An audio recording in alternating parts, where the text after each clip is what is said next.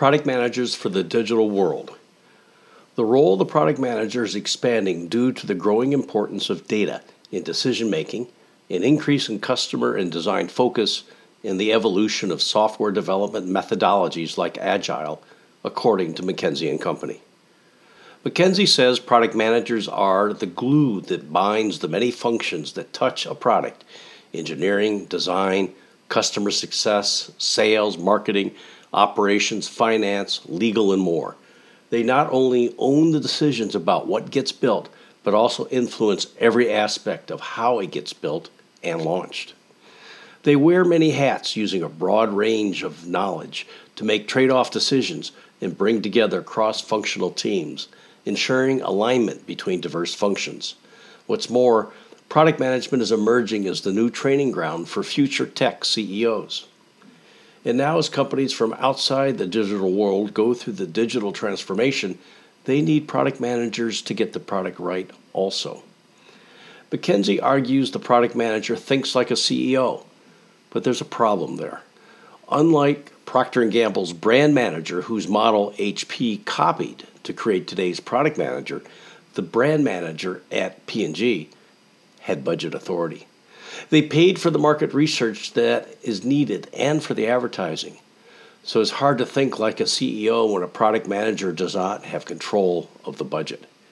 That is why I argue elsewhere in this book that the product manager should have budget authority over marketing and market research. Data is becoming even more critical and enables the product manager to monitor a product's success across engagement, retention, conversion, usage, and more. Product management is also becoming more agile in planning for the next feature release and long-term product roadmap. McKinsey writes that products are becoming more complex, thus making the product management role more difficult.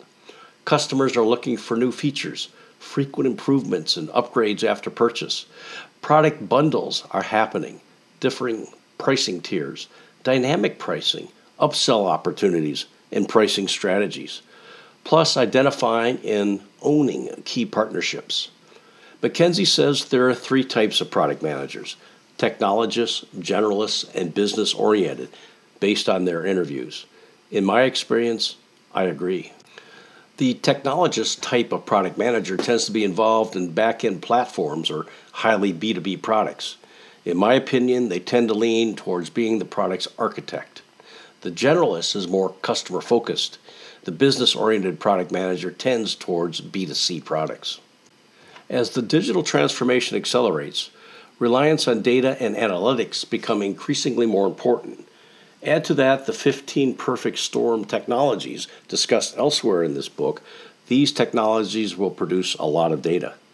Figuring out what it all means will also challenge product managers.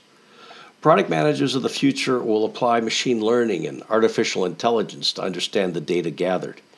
McKinsey thus says the future product managers must have a computer science foundation in design.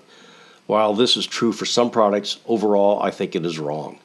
If the time and the effort of a product manager is pulled into the direction of architecture and design, who's going to do the other 32 things that must be done in the product market strategy for product success?